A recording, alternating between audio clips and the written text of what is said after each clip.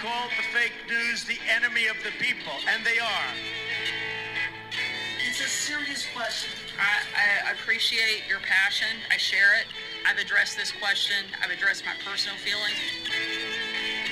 And I want you all to know that we are fighting the fake news. You're listening to Just Ask the Question, Adventures in Reporting with your host, Brian Karam.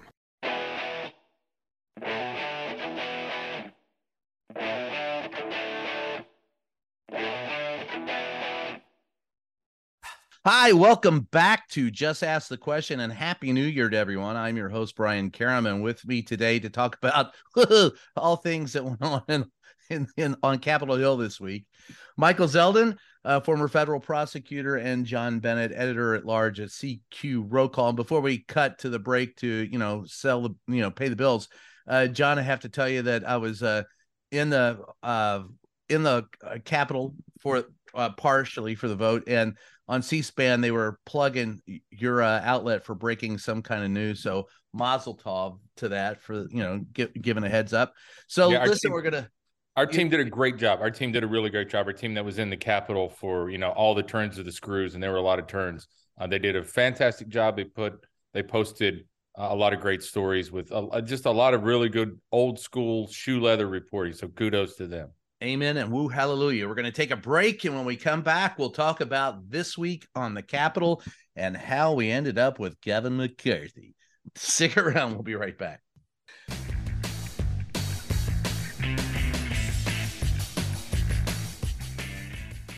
In this modern age of misinformation and deceit, Just Ask the Questions newsletter cuts through the BS and gets to the truth.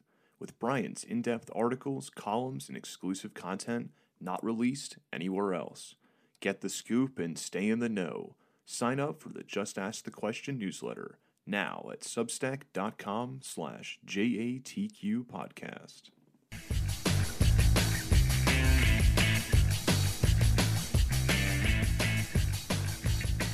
Hi, we're back. It's Just Ask the Question. I am your host, Brian Karam, and once again, Happy New Year to everyone. And we're here to talk about the fight and the battle for the Speaker of the House, which we saw unfold in 15 rounds this week of voting. Not since, and I had to go and check the history on this. Of course, not since, it's been 100 years since we had a multiple vote.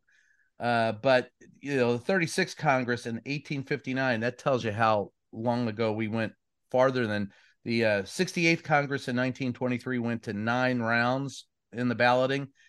And you couldn't get any deeper than that until the 36th Congress in 1859, right before the Civil War, when William Pennington was elected the Speaker of the House from New Jersey on the 44th ballot. So it's a bit of history that we've seen this week, and scary history at that.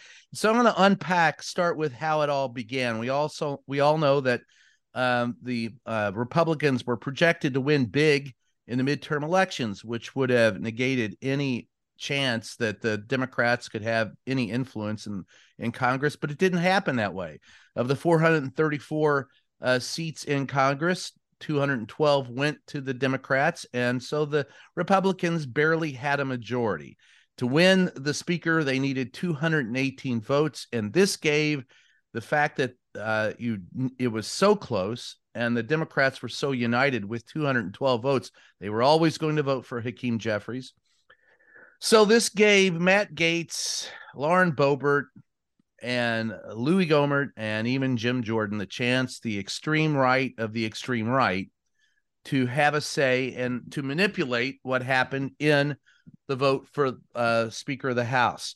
Thus, that sets the stage as they try to whittle away any influence that the majority would have so that the minority could rule, which is where we were at when we started the vote. And I guess I'll start, Michael. There are a lot of people. I want to start with you because there are a lot of people who believe that that all of this is constitutionally mandated, and that and I've even heard prosecute the Republicans for what they did. But let's clear the road there. Nothing that they did was anti-constitution. Nothing that they did was prosecutable. This is how the House operates. Yes? I believe that's right. I think that they operated within the constitutional structure and the rules of the House. They may not like what they saw, the proverbial sausage being made, but that's the way it's made, and it's worked pretty effectively for most of the history of the country. But it didn't work as effectively this time, although you could argue that it actually did work. It did follow the rules.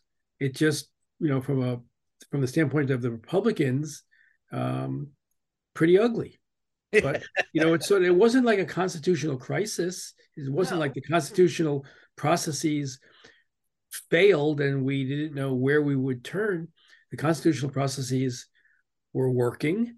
They just weren't working out as Republican messaging would have liked it to have worked out from the outset. And that's life.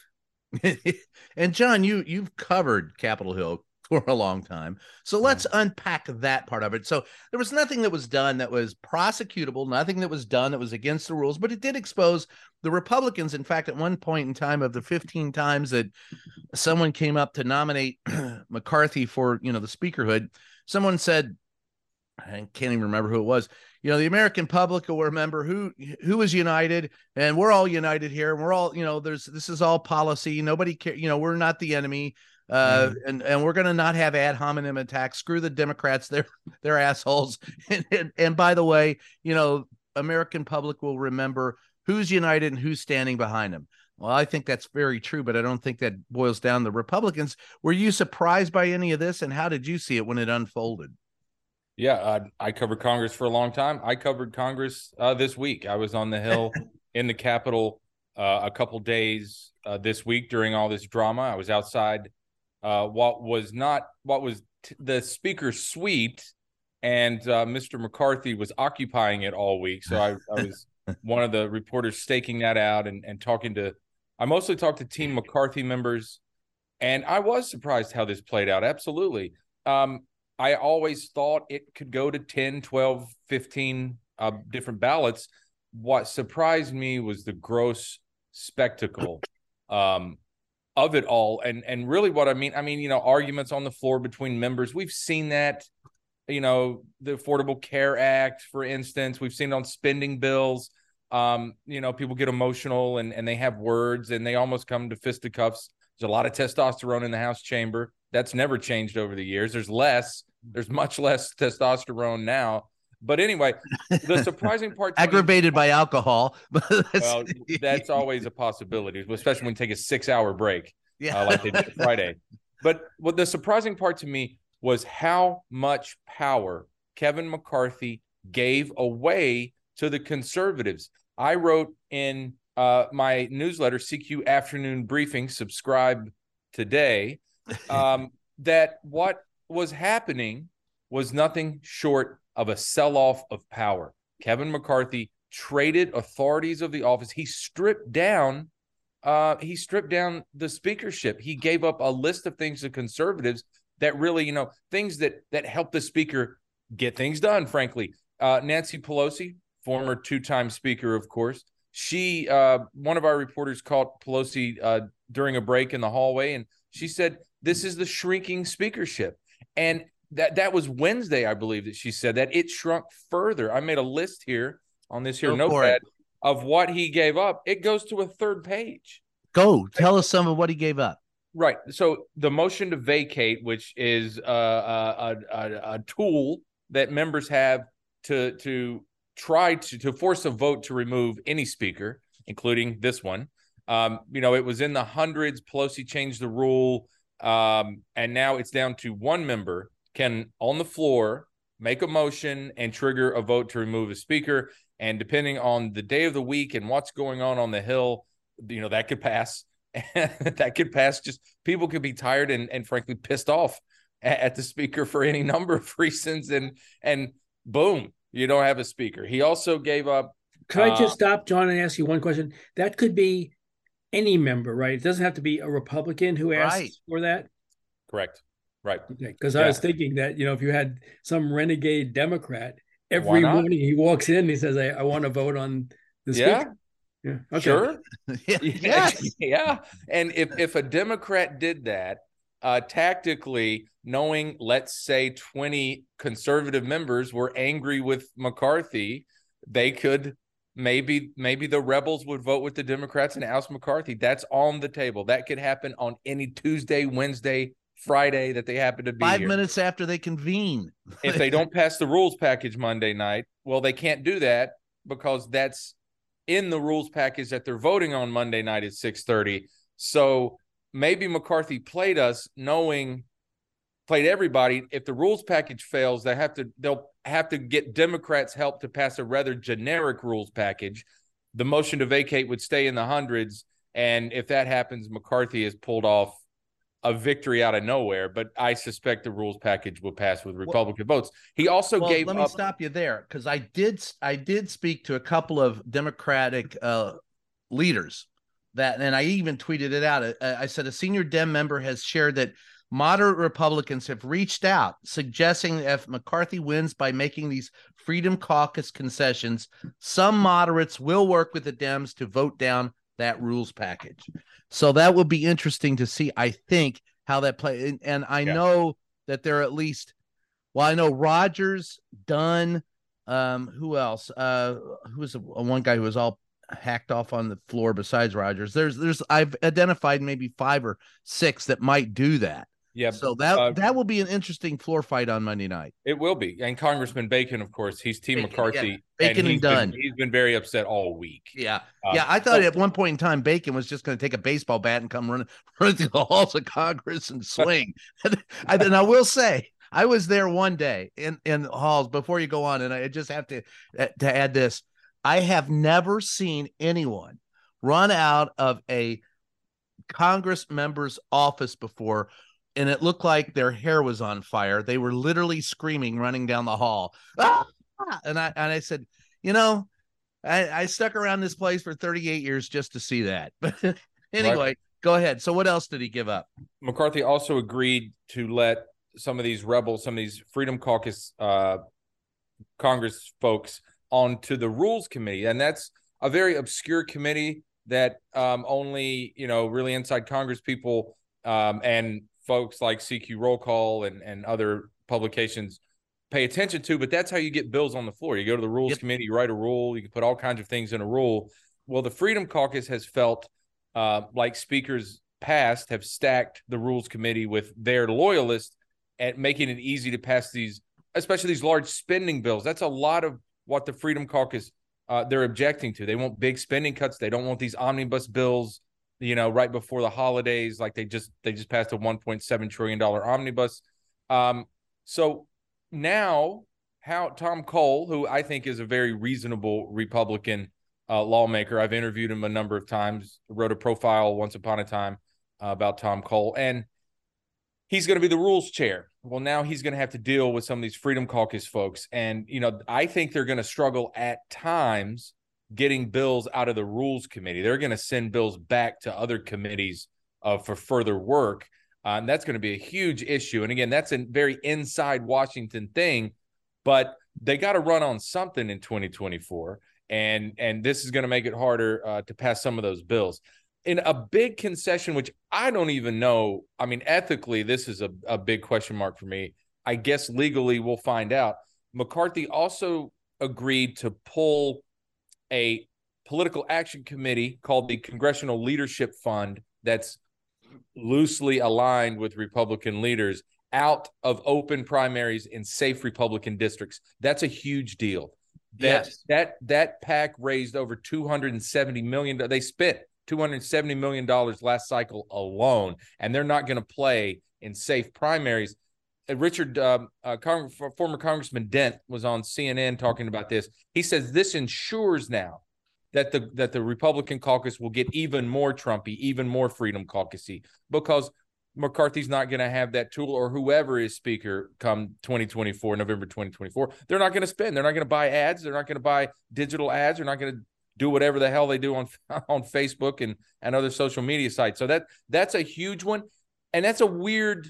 He traded that's a major political concession for a government position. Well, and also I think it puts them as I was speaking on TV with Chris Cuomo the other day. I believe this puts them in great danger of, it may bring more Trumpers in, but it's going to mean, I think, a threat against Republican-held districts with Democrats stepping forward. I think they cut their nose to spite their face. It will definitely in some places. You'll see a Democrat beat a very MAGA candidate. It's a huge one. I don't know if that rises to the level of an ethics committee investigation. If when and if Democrats would ever take back over, McCarthy might not even be a member by then. He's going to be speaker. That's what he's always wanted. He was posing under the nameplate early Saturday morning. So he's got what he wanted. We'll see how long he sticks around. He also Can I ask a question about that one, John? Go, Michael. So this is a PAC, and PACs are not government entities. They're private entities. So how is it that this PAC, it would seem to me, McCarthy can say, I promise that this PAC won't spend money this way. But if the leaders of that PAC, which I assume McCarthy cannot be, or if he is, does he get to control what the PAC does, or is there an independent PAC board? How I mean, is it a real promise or a paper promise, do you think? We'll find out. The problem is, if it's a paper promise, they're going to make him pay. They'll just go do the motion to vacate and try to get him out of there if he starts if the PAC starts spending in these open primaries, and those will get underway. It won't be that long. So I think McCarthy intends for some of these to be paper promises, but he's got such a small margin to deal with that he's going to have to deliver on most of this. And we'll find out. The first test of whether these are paper promises will be sometime in the summer, maybe early fall, when Congress has to raise the debt ceiling. And these conservatives do not want to do that. But what they've proposed to do that are big cuts to Social Security and Medicare.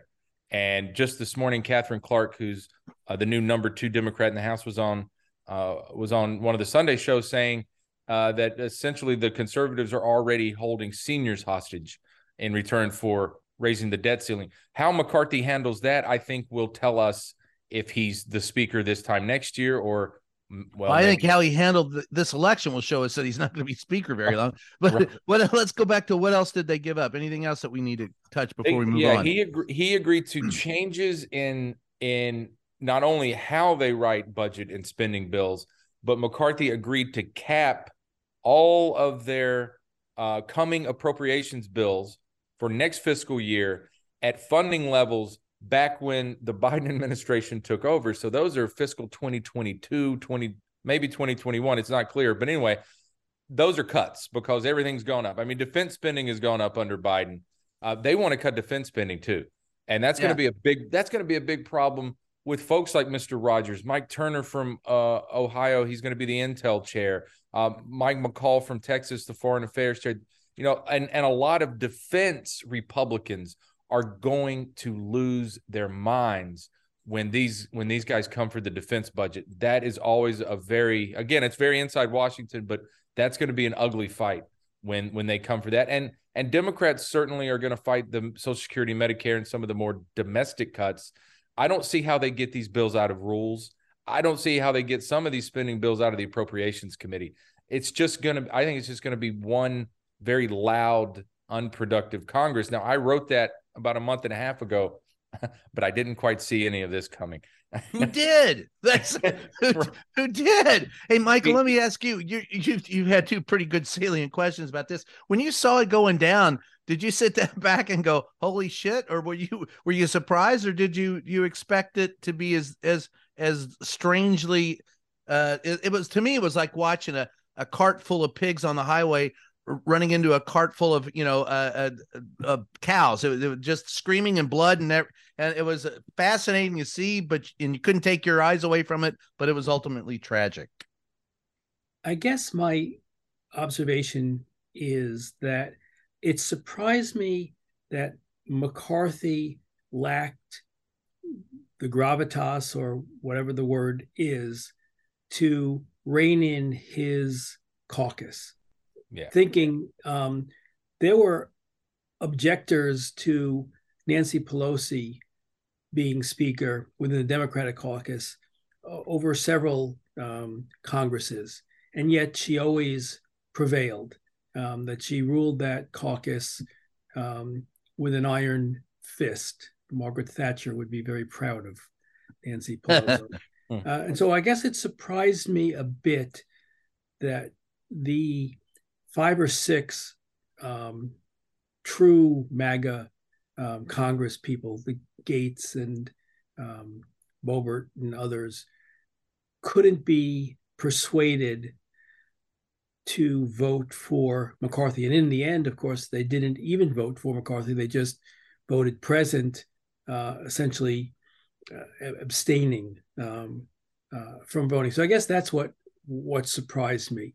What disappointed me was McCarthy, because he has disappointed me for most of his political career, especially Tell us what you really think. Well, especially around the events of January 6th, his flip-flopping and kneeling and the like before Trump's altar, after he knew what took place was wrong and probably impeachable, was that he elected to do what John has just so well outlined for us: give up the House in order to obtain the title of Speaker, rather than endeavor to be transformative, meaning going to the Democrats and say, look, we've got a problem. All of us have a problem. There are 15-ish people, or 20-ish people maybe, that are holding up the 414 of us that remain from doing real serious work on behalf of the American people. Let's figure out a way collectively for us to fix this. And he didn't. Rather than be transformative and not suggesting a coalition government necessarily, but I think he could have reached out and at least made an effort. The Democrats may have said, you know what, it's your mess. We're not helping you. You never helped us. Thank you, but no thank you. But he never made the effort to see whether or not he could reach some agreement with Hakeem Jeffries or Nancy Pelosi to build a consensus that would be a productive one, and instead left us to what John describes probably as chaos over the next 2 years. And that was disappointing. As I say, I didn't expect that of him. Because if you can't hold an honest line that the January 6th insurrection was just that and who was responsible for it, then you've got no, sort of moral compass. And that's what I think he evidenced. And I think that lack of a moral compass is what the holdouts were able to exploit, because they knew he stood for nothing. They have none either. They knew that he stood for nothing, and therefore would give away everything for the title. Whereas they do stand for something. I'm not exactly sure what it is, but they do have, like Rand Paul in the Senate, they do have a more or less consistent point of view, whether you agree with it or disagree with it. They stand for something. Yeah. It might be that they stand for chaos, but they stand for something. McCarthy stands for McCarthy, and you've described, Brian, Mitch McConnell is similarly being all about Mitch McConnell. Although Mitch McConnell makes smarter McCarthy, than Mitch McConnell makes Kevin McCarthy look like a piker. And yes, well, I think McCarthy does that just fine all by himself without anybody's help. And I'll go to that speech that he made when he finally won. It was horrible, but we'll get to that in a minute. We're got to go to break, but I do want to say the last thought or of this, and we'll pick it up on the other end of it. And John, maybe you can I thought and Michael and John both, what I thought was probably the most frightening thing in watching this for me, knowing government, was that if this is how it starts, what's going to happen when we have a government funding bill or they have to raise the debt ceiling? This is going to be that's when you will see a vote to vacate. That's when you're going to see these people go up in arms, since they don't, and the government faces not only a huge shutdown, but defaulting on its debts. I think that what they've set up is potentially, and maybe there's a way to work around it because there are 212 Democrats. Maybe they'll find some Republicans that'll help them, because the Republicans really don't have that large of a majority in the House. It's workable if there's some reasonable Republicans, and that's the question mark. But the most frightening thing I saw out of this vote was the fact that we're staring at a potential government shutdown and default on debts. John? We certainly are. And the first test, again, will be the default question. The government spending is taken care of until September, the end of September. So that's down the road. But first, it's a very real possibility that the U.S. could, for the first time, default on its debt, because it's not clear to me, because of everything that Michael just described about Mr. McCarthy. He cares more. It seems like he cares more about being speaker than doing the job, than doing the actual job of something like avoiding a debt default. Now, do I think Kevin McCarthy wants the U.S. to default? No, I don't believe that, but I don't understand, and I haven't seen from him how he's up for the task of navigating this. This is going to be really hard. Now, it's easy. It's easy on paper. It's, 50 Republicans and just about all the Democrats, and this thing sells through with 300 votes. They send it over to the Senate. They pass it with 80-something. Biden signs it. We keep trucking. That's easy. That's how it should work. But that's not how it's going to work. And it's not clear to me that McCarthy is willing to risk it all. And for him, all is the speakership. Right. To walk over to Jeffrey's office and say, hey, Hakeem, can you get me 40, 50 people? Let's pass this thing. Let's come up. What do you need? What would it take for your guys to vote for something like this and get it done? They could do that in a couple days, but I don't see any, not a scintilla of evidence that he would do that. Or we'll stop at this as we go to the break. I think you're right, but I think it's because he's too stupid to understand what's at stake, and those who are opposing him in the Republican Party don't care. They want the power. They want the minority to rule over the majority. And while you're right, Michael, they do stand for something at the end of the day. And I think you nailed it exactly. McCarthy does not. You got to stand for something or you'll fall for anything. McCarthy will fall for anything, and they are going to put it over on him. And I think it portends the next 2 years are going to be filled with Hunter Biden's laptop, subpoenas out the wazoo, and nothing done in Congress, and at least on the House side. So on that wonderful thought, we'll take a short break, and we'll be right back with more.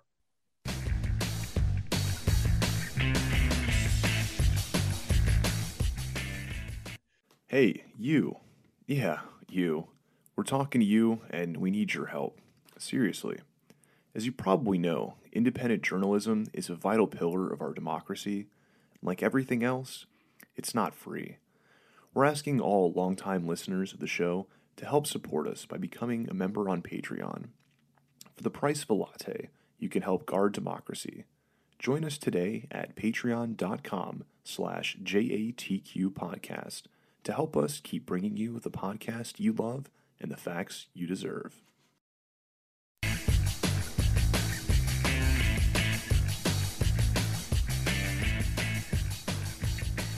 Hi, we're back. It's Just Ask the Question, and we're talking about the wonderful, redoubtable Kevin McCarthy and the fact that he was able to secure the blessings of being the Speaker of the House, while, as even Nancy Pelosi said, he diminished the role and that's something I assume they can, if the rules package passes on Monday with nothing changed in it, it's set for 2 years, but the next time a speaker is elected, again, they could change the rule package. Right. Yes. Yes, John? Yes. This rules package will expire when the 118th Congress expires on January 3rd, 2025. And God only knows what's going to expire before then. Oh my God. So well, my patience with the folks we cover might expire by then. Oh, I'm already there. So thank God there's Jim Beam somewhere. So let's talk a little bit about it before we go on, because there are a couple other things we want to talk about this week. The last thing I wanted to talk about was the speeches that were made at the end, and there were a couple of, I think it exposed McCarthy for his shallowness. I heard Santos praised it, but he probably lied about that as he was making the white supremacist hand signal while voting for McCarthy. But I think there were a couple things that scared me. He said, McCarthy said, if we all work together, quote, there is no obstacle we can overcome. And I really thought someone should have proofread that speech before he said it. And then he kept referring to Abraham Lincoln dealing with the Civil War and said he watched Abraham Lincoln do this. Right. And I'm going, and he said it more than once. He doubled down on that. I'm going, what the hell are you talking about? Did you see a movie where you weren't there, pal? But I watched the speech again last night. I was talking to you and texting with you, Brian, and some of my friends and some coworkers. So Friday night I was distracted.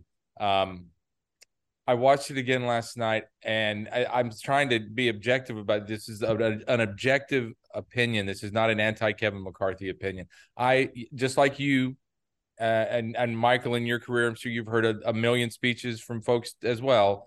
That was one of the worst political speeches I can remember, with the one exception of the 2016 Republican National Convention, which was just 2 or 3 nights of really bad political speeches. But this one's up there. And the Lincoln references, it was just like nothing happened this week.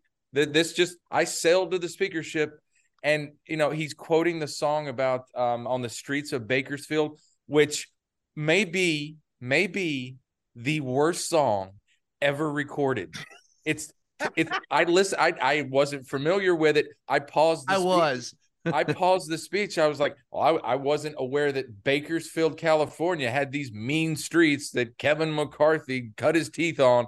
And I go listen to the song. It starts out like a polka song. There's Dwight Yoakam all of a sudden, and the song, and this is fitting, this goes back to what Michael was saying about Mr. McCarthy, the song is about nothing. The song has no point. It's just a song.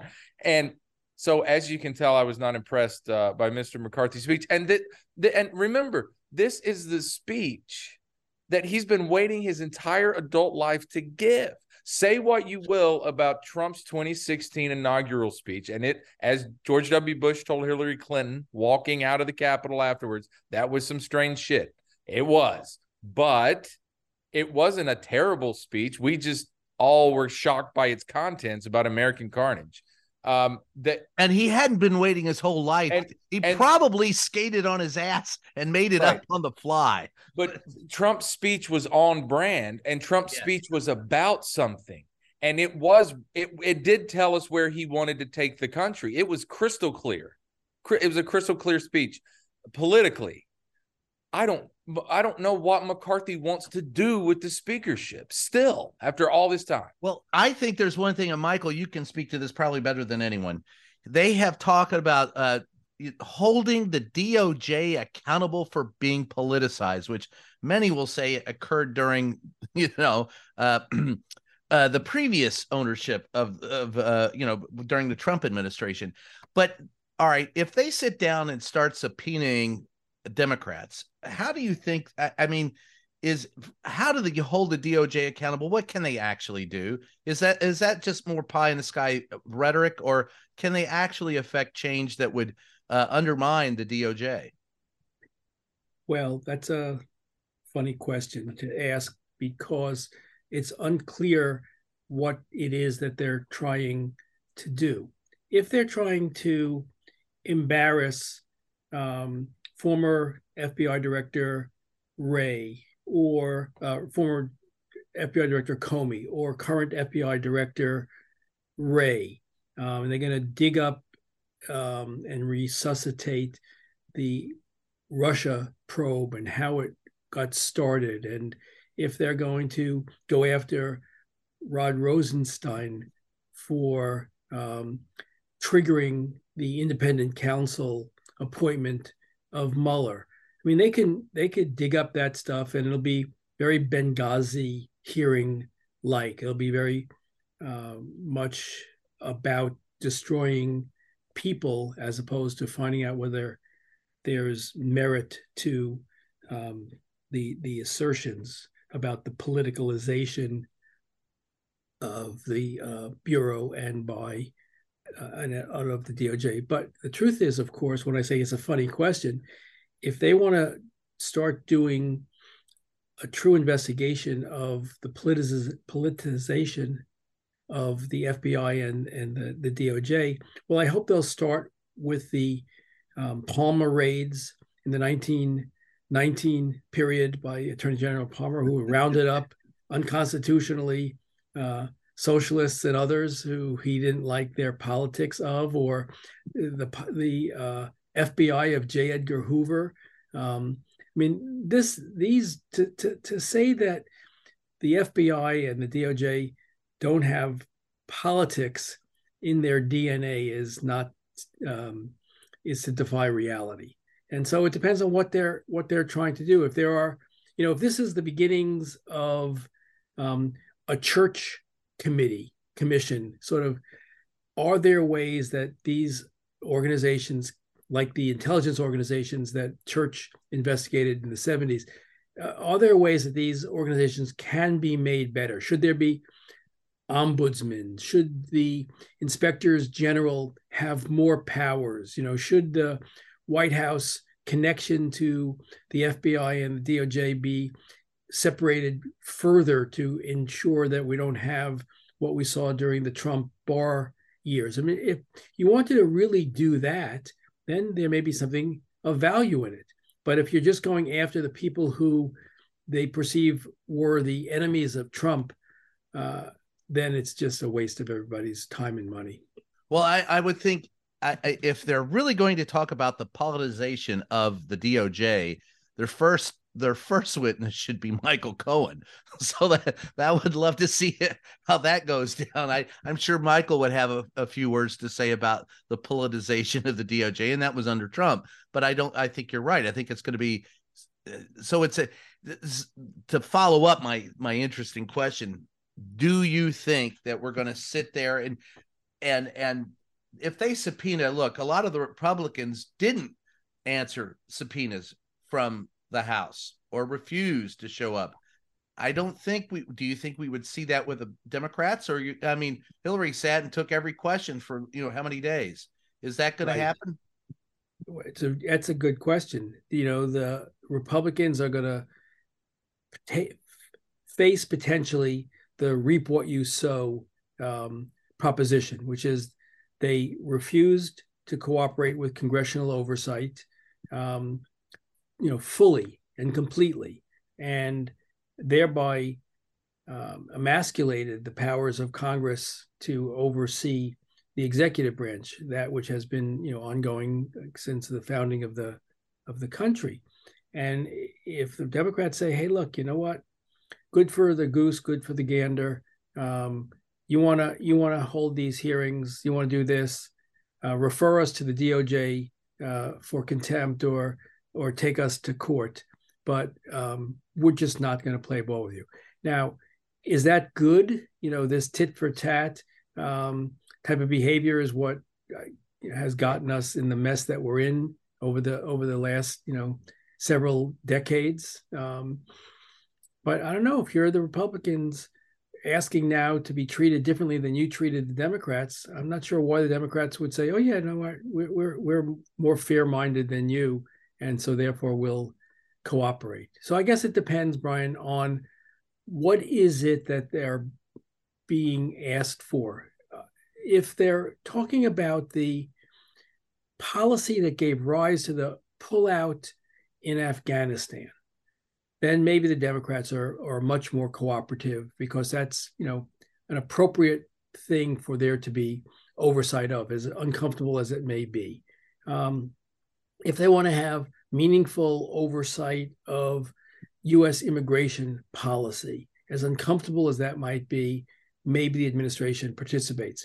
But if it's cooperate with the Hunter Biden laptop, or the personal criticisms of current and past FBI directors and the instigation of the Mueller probe, I think they basically tell them, see you in court.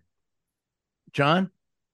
Yeah, you had your hand up. I was puzzled by something else. I don't expect full cooperation from the Democrats.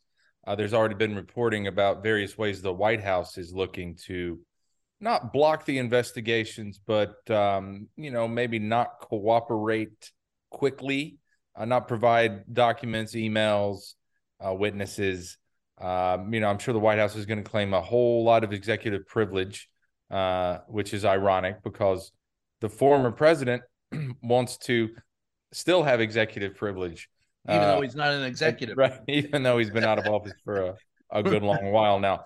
So I expect that, like Michael said, you'll see some Democrats on some of these investigations show up and answer the questions that they can, that they'll claim privilege and things like that, the fifth too. But, the Afghanistan investigation has the potential to be very important. I covered the Pentagon for years, for over a decade.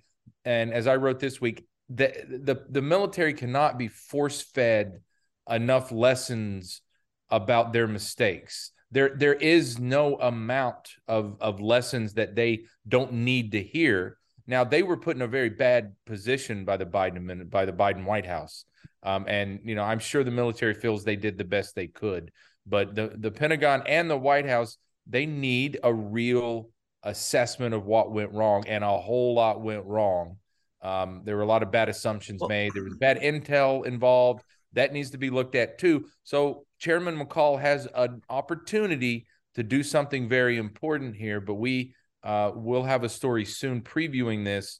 And there are doubts whether he's going to, look at the decision-making and figure out what went wrong and the assumptions that were made, or to Michael's point, if he's just going to go after, if he's just going to use it to score political points. And there are a lot of doubters in town. McCall has become a more serious-minded Republican. There was a time when he was chairman of the Homeland Security Committee. He was considered a hardliner on immigration. That shows how the party has really moved to the right. McCall's moved more to the center. At least that's our perception. We'll see. I mean, this is an important investigation, and hopefully he does it right. Well, you bring up two things. One, I'll close out this one thought on. I think that the decision was always coming to get out of Afghanistan.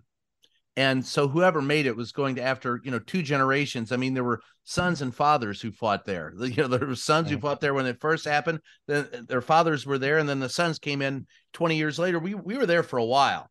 So getting out was the right decision. And how they affected getting it out, I think that's on the military. And I've talked to many members of the military who said we handled that poorly. The decision to get out, once made, was made, and we did not effectively get out in a way that was commensurate with the issue at hand. And one more thing about that Foreign Affairs Committee investigation on Afghanistan. It can be easy to forget that it was Trump who cut the deal with the Taliban and stipulated that the U.S. will leave after a certain amount of time. Biden extended the U.S. stay and then decided, like you said, it was just time to go. So there are questions. If McCall is going to do this right, we'll get an indication on who they're talking to and what they're looking at. If they're also bringing in former Trump administration officials and trying to get their hands on documents and emails from the previous administration. If they're not, I think we'll have our answer. And then you also brought up the border, which is where we'll close out this segment talking about the border this week. President Biden is going to Mexico to see if there can be any movement in the problems of immigration. There have been calls that he's done things illegally as president and that he shouldn't, and some of the decisions he's made are detrimental to those who are the dreamers and to actual legal immigrants. And I'm going to just start out by saying I've been covering the border for 40 years, and by God, there has been a problem. There is no crisis that we haven't seen in the last 40 years. It began when the oil economy crashed in Mexico. It has continued, and there hasn't been a president among them, not a Republican or a Democrat, who has done anything more than kick the can down the road. So, Michael, starting with you, is there anything that you see that Biden can do legally? Are there prosecutions in offing? Are they going to allow people? And I'm sorry, and I'm going to take issue with anybody who calls it an open border. That's a bullshit call. But anyway, go ahead. I don't know what they're going to do on the border. I think that this border problem, as you've articulated, Brian, which has been in the making for 100 years, requires a serious bipartisan effort. George W. Bush had almost a plan in place, but then 9/11 sidetracked his presidency around domestic issues. I think that it really requires a group of very serious-minded representatives, House and Senate both, to figure out what it is that is sensible border policy and then try to put it into law. But this seat of the pants behavior that we see currently and that we saw in previous administrations is not going to find us a permanent solution, and a permanent solution seems appropriate. I would say, though, and I've said this, I think, before on our air, that which requires real serious analysis is our foreign policy toward the countries from which these people are fleeing. Because if we're not truthful to ourselves about the impact that our economic policies have on the economies of these countries and what that is doing to their the well-being of their citizens and why they're fleeing, then we'll never come up with a smart and fair and humane solution. If you think about it, if you're a mom with a small child living somewhere in Central America, what does it take for you to get up and walk hundreds of miles through horrible conditions to find yourself at a border wall? It takes total desperation. And so you have to say, well, what created such total desperation? And American foreign policy. What role did we have in creating it? And what role can we play in undoing it so that mom thinks it's better to stay than to go? And that I haven't seen any evidence of in our foreign policy. And I think that I'm not likely to see it again in this Congress. I don't think you'll see it. I know, and the president always says it's ultimately up to Congress. But again, I'll go back to Smedley Butler, who wrote in 1927 or 28, war is a racket. He was a Marine Corps second most highly decorated member of the Marine Corps and a general or whatever, and highest ranking Marine Corps, and said, he fought down there and said he was, basically a front man for American business interests. And case in point, if we're really concerned about the immigration into this country, then they would enforce the Simpson-Mazzoli Act, which they do not. And the Simpson-Mazzoli Act dictates that before that, while it was illegal to cross the border, it was not illegal to hire them once they crossed the border. Now it's supposedly illegal to do it, and none of the large companies that hire illegal immigrants are ever prosecuted because it is important for the economy to have very cheap labor, which is supplied by those who cross illegally. John, I'll give you the last word on this issue before we take off for break and come back and talk football. I'll try to be brief. I don't see any prospect of any major or minor or any immigration legislation passing. And, the administration has certainly tried to prioritize at least an examination of U.S. foreign policy to your guys' points toward the countries from which migrants are coming. I haven't seen any very much progress made on altering, the overall picture. And there's just no way they're going to pass any immigration bill that could get to Biden's desk. Anything that McCarthy and Republicans pass is going to be, really hard right. And that's going to die in the Senate. That couldn't even get passed out of the Senate Republican conference. They wouldn't support a lot of what would be in a McCarthy immigration bill or a Matt Gaetz immigration bill. And just going back to the McCarthy sell-off of power, one thing I wanted to mention before we talk football is I thought it was very telling that Friday night, Matt Gaetz and Lauren Boebert, before the final vote drama, went on Sean Hannity's show on Fox News before they gavelled back in. And Matt Gaetz told Hannity that he ran out of things to ask Kevin McCarthy for. McCarthy, it doesn't seem like pushback on very much except no automatic Freedom Caucus position in leadership. But Matt Gaetz, I just thought that was so telling. Matt Gaetz was laughing. He was laughing at the Speaker of the House and saying, Kevin gave me everything I asked for. I ran out of asks. I just think that's incredible. And to add whatever insult to injury, with all that, he never got Gaetz's vote. Right. He got Gaetz's abstention, he never got Gaetz's vote. He gave everything to Gaetz that he wanted and couldn't get his vote. According to Gaetz. Yeah. According to Gaetz, sure. Yeah. And he's as full of shit as the next son of a bitch. So, I mean, him and George Santos are full. But I believe he did get pretty much everything he wanted. I think it was a gig in McCarthy's side. And I think that'll come back to it might backfire on him because, like we pointed out, McCall, Rogers, Dunn, Bacon, others are not happy with Matt Gaetz. And so what he takes for granted in the rules, in the change of rules, may not occur because I think one of the things they miscalculated, and I don't think anybody counted on it, the Democrats stuck together at 212. It has been my experience in covering Congress. It's always the Democrats who feast on their own. They cannibalize themselves.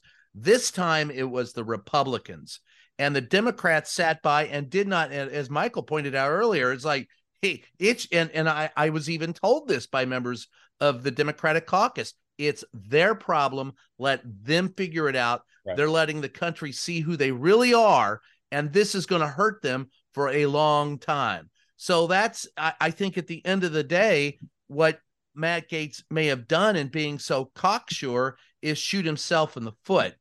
I don't know. What percentage was Matt Gaetz reelected by?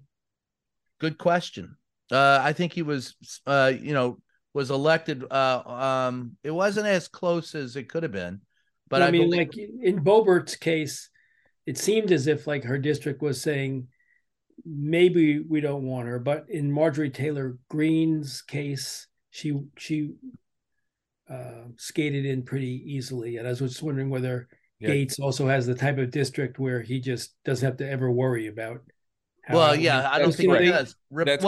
They didn't have a really good candidate either. Rebecca Jones, a Democrat. Let's see if I got this right. He won. Yeah, he won easily. 67-32. Yeah. Yeah. But only.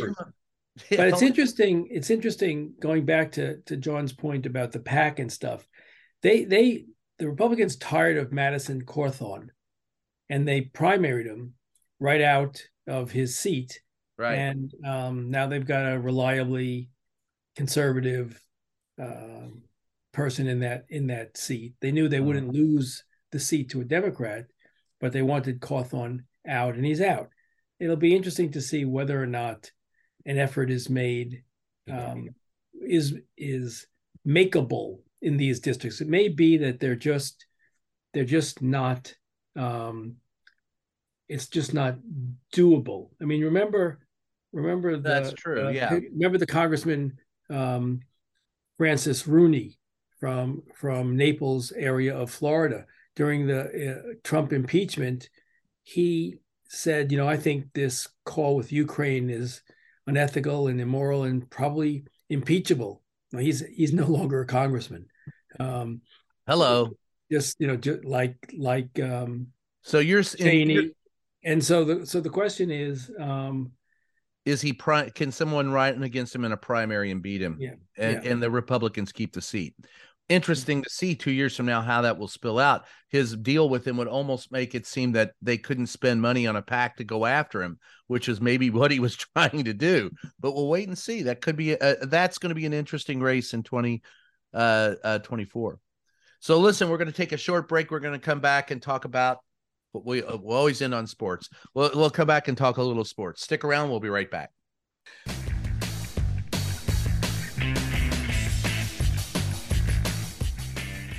Hey, Just Ask the Question podcast listeners.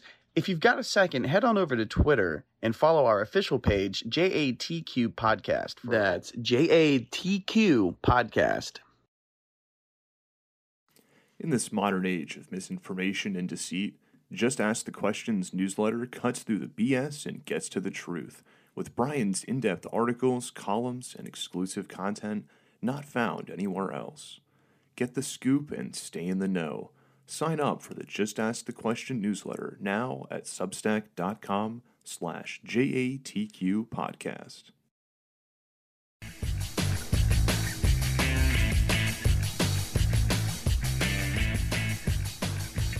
Hi, we're back. It's Just Ask the Question. I am your host, Brian Karam, and still with us, Michael Zeldin and John Bennett. And we're going to finish up today talking about a horrific injury that we saw on the football field in the Bengals game.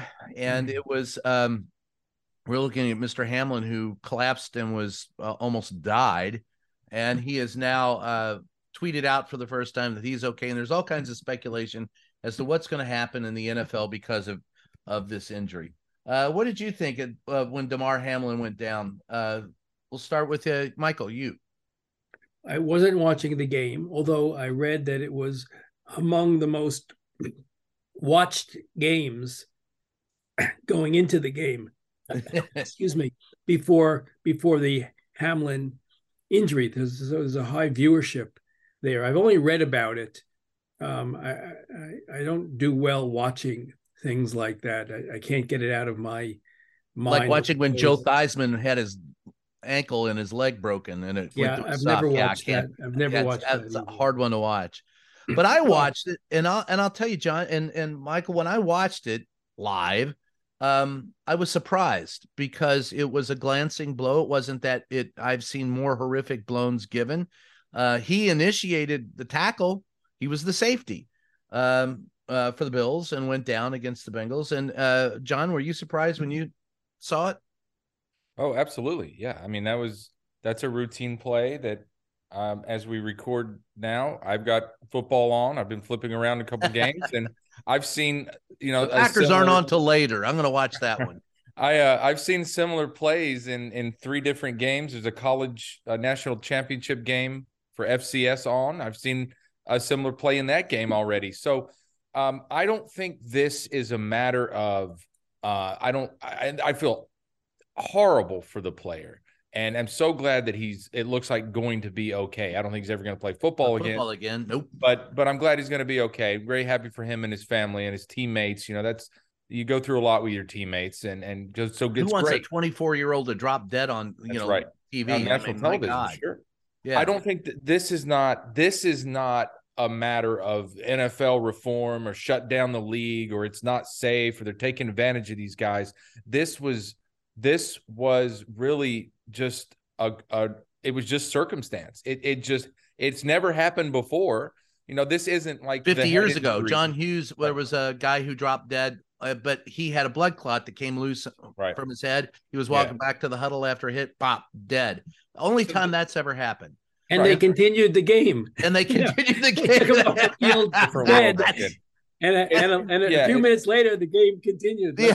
Well, he's dead. I mean, it's not like, it was Teddy Roosevelt who got involved as president at the beginning of the 20th century, who re-regulated the game because there were people dying of football injuries, all the time. Yeah. I will say this. I'll push back a little bit, because this, as a player and as a coach, is something I do not understand. They talk about changing, helmets, so you have fewer concussions. I'm going to just say, if you would just wear now. All right, back up. There haven't been any major changes in football technology since I played. The helmet I wore when I played football, I could put on today and get in a game, and it would be technically fine. So there hasn't been any, in the 40 years before that, right? Back in the 20s, there were leather helmets. And they used to not even, some didn't even wear helmets. And there are those players who tell you there'd be fewer head injuries if we didn't wear helmets, because we wouldn't use our heads to spear. That said, if you just wore the equipment that is mandated, the thing I despise about watching the NFL is they wear stripped down pads, thin pads. There's no breast protection in those pads. They're wearing like children's pads in some cases. There are no knee pads. A knee to your helmet will cause a concussion. A knee pad to a helmet may not. So some of the things that they're talking about, I would just like to see the NFL mandate that their players play with the equipment, that the safety equipment that they should. Quit hollowing it out, quit not wearing it just so you can gain speed. Make everyone wear the equipment. And number two, and probably the biggest thing, quit playing on carpeted concrete. Mandate that all teams play on a real grass field. And I think the chances of any serious injury will be severely diminished if we just did those two things. However, the money in the NFL and the excitement that we all crave dictates that it's not. That's my thought for what it's worth. No reply. Yeah, I mean, it's almost like the defensive backs are wearing the same shoulder pads as the punter. Yeah. And they want to move, and they don't want to be restricted when they're, reaching for a pass or trying to defend the ball or make a tackle, right? And those things can be restricted, but they're restricted for a reason. So, yeah. It would be nice if they enforced their own rules, which is ironic for a league which over officiates the games, especially to manufacture these close finishes. We talked about this here. Yes. So yeah, I'm not going to make you wear the shoulder pads that will keep you safe, but I'm going to over officiate the fourth quarter of every game to try to get it down to a 1-score game so we can jack up the rating and sell more pickup trucks. So it is ironic that, this is not a league that's innocent of very much. And that's another area you make I had not thought of that. That's a very good point. I played in high school. We did stuff to our equipment for the same reasons. This is, it's not new. I don't know if Mr. Hamlin was wearing. I saw his shoulder pads. He wasn't wearing those. If you want breastplate protection, they make instead of the V cut, right, which leaves a lot of it open. The lower cut on them protects and provides a lot more. And you can make them with like Kevlar instead of the cheap plastic. It's not impossible to be adequately protected. And I'm not saying that that's what happened. I'm just saying that in the future, if you want to prevent some of the more notorious injuries, particularly some of the concussions and the knee injuries, make them wear the equipment. And for the love of God, and I've played on carpeted AstroTurf and left a ton of skin when I skinned myself on it. Quit playing on artificial turf. Just don't allow it to happen because it's not conducive to safety. Who wants to play a contact sport on carpeted concrete? You have to be nuts. Well, that can go both ways. The field turf surfaces that they're playing with now, for instance, I think so. I'm watching right now as we record the Baltimore Ravens at the Cincinnati Bengals, and they're playing on field turf. I would gather ownership matters a little bit here. This field in Cincinnati, field turf, is safer as a playing surface than the grass field maintained by Dan Snyder at FedEx Field. So that's Dan. I don't think grass is necessarily the a silver bullet's going to fix a lot of this stuff. It matters when you get a cheapskate like Snyder as your owner, who kind of gave up a few years ago, and that field. Even Clinton Portis, who was, well, he's now a convict, but Clinton Portis, who was a friend of Snyder, he even criticized the surface at FedEx. So I've been on FedEx. Yeah, I'll give you that. I've been on these field turf surfaces, and I have too. They're not quite. This isn't Veterans Stadium in Philadelphia. No, but what it does, those fields for leg injuries. The field turf surfaces, what they do is create more of the knee and the ankle injuries. Yeah. That's the problem with them. Michael? Okay. No. Well, I would just want to say one thing, which was that the NFL's emergency health action team, whatever it was, kudos to them. I mean, this was a fellow whose heart stopped effectively on the field, and then again in the hospital. But on the field, they saved his life. They were on that field in a matter of seconds, and the ambulance was there within 5 minutes. And so, yes, I don't disagree with anything you've said, especially turf field on hard under surfaces. But kudos to them that they saved this young man's life by having an effective emergency response plan. And they were probably the lowest paid people on the field that day. That's right. It's the guys who hold the yardage sticks, and then the EMTs probably. Yeah, that's the EMTs probably were, but God bless you. You're absolutely right there, Michael. Well, listen, guys, I really appreciate it. It's great to see you guys again. Happy New Year to everyone. I hope you had a great time. Next week, we'll have some more fun and frivolity. Michael, you'd like to plug your podcast? My podcast is called That Said with Michael Zeldin. It really is mostly about books on topics which I think are interesting. This coming week, I release my interview with Nina Totenberg on her wonderful book about her relationship with Ruth Bader Ginsburg. And then the next 2 weeks are part 1 and part 2, talking to Carl Bernstein about his memoir, Chasing History, his childhood growing up in the newsroom, and onward and upward from there. Sounds great. Available on all wherever fine podcasts are sold. Exactly. And John, the newsletter and the column. CQ Afternoon Briefing. You can subscribe at CQ.com, and the Weekender column, as we refer to it, rollcall.com, every Friday. And we will catch you next time. My book is called Free the Press, and you can catch my column at salon.com every week. So once again, for everybody here, this is Brian Karam. Thanks for joining us, and we'll catch you next time.